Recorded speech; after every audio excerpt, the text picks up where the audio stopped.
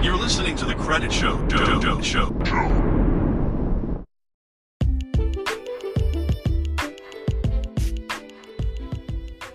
Welcome to The Credit Show, where you learn the good, the bad, and ugly about credit.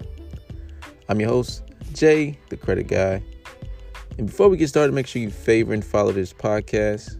Go to my YouTube channel, subscribe to Jay, the Credit Guy. Go to my Instagram and follow me on Instagram at official Jay, the Credit Guy. You might get a follow back.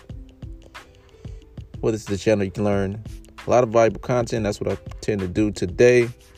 Now, I apologize for so many delays with more content. You know, I'm a very, very busy guy in my, regular life. I also do real estate and other business ventures. But it never stops me from giving you all the education that you need and the information when it comes to credit. Now, today I want to talk about 3 strategic ways to boost your credit score if it's really not moving. And this is stuff that I've definitely talked about in the past, my future episodes. So you definitely want to go back and listen to them once this episode is done. But I want to emphasize, some strategic ways that you can boost your credit score very quickly. And this is stuff that I actually go back to using if I see my credit score isn't really moving as fast as I would want it to. But nevertheless, they work. So starting off with number 1, I've always talked about the whole utilization thing. It makes up 30% of how your credit score is calculated. You can always, I would say, decrease your credit score, your credit utilization by, paying it off, of course. So getting that percentage down to under, we used to say 30%, but I recommend 10% or less. And if you stay with under 7% for about 3 payments in a row, your credit score should definitely shoot up for sure. So keep that in mind. 3 to 6 months of having utilization under about 7%, it should definitely start to move the needle on your credit score. But also, asking for those credit limit increases on your credit cards. That is something that is major because it decreases your utilization more ways than you know. And just continue to do that. Continue to do that, guys. Do not get comfortable with where your credit limit is. I don't recommend continue to apply for credit cards. But, if you want rewards or you want the bonuses that they're giving out, do so. But I would stick to the credit cards that you have, especially if they're really good credit cards, and just continue to raise the limit on those credit cards. All right. Now, one of the cheat codes, and I'm so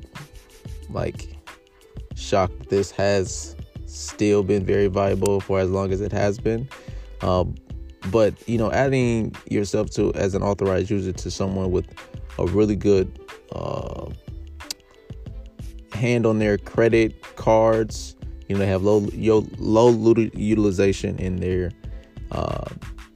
they've had their credit cards for 10 plus years. If you know somebody, even if it's just paying them to get on that credit card as a utilization, but again, do your homework on how they use their credit card, because you don't want to be just jumping on as an authorized user with anyone if they don't know how to manage their credit card.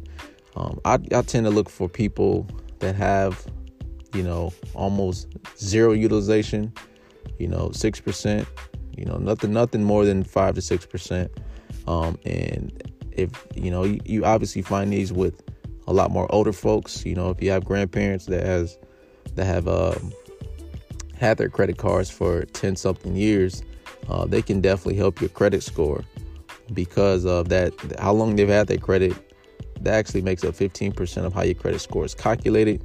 So anything over 11 years is phenomenal. You want that on your credit profile, even if it is as an authorized user, it will help you boost your credit score. So that's something I definitely recommend. And last but not least, actually, now people may or may not agree with this, but it has boosted my credit score and has gotten lenders off my back about certain things in the past. But that's going ahead and settling, whether it's something that's in collection, settling for less, or paying for delete.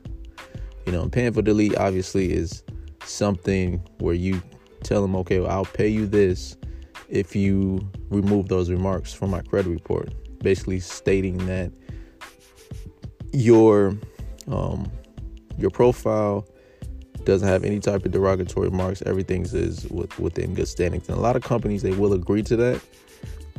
You just want to make sure that everything is documented when you do go that route. Some may or may not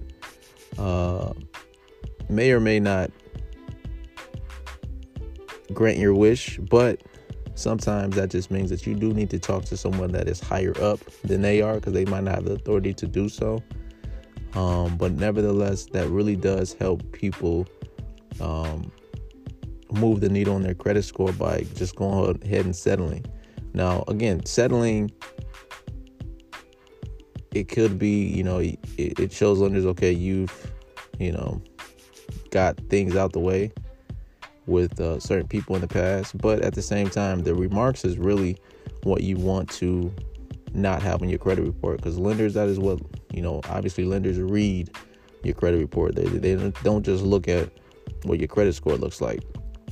And if it's remarks that's saying that you've settled for less, etc., that gives them a red flag. So that's something that you want to talk to that actual creditor about removing. You don't want to have those type of remarks on your credit report, because it makes you look bad a little bit.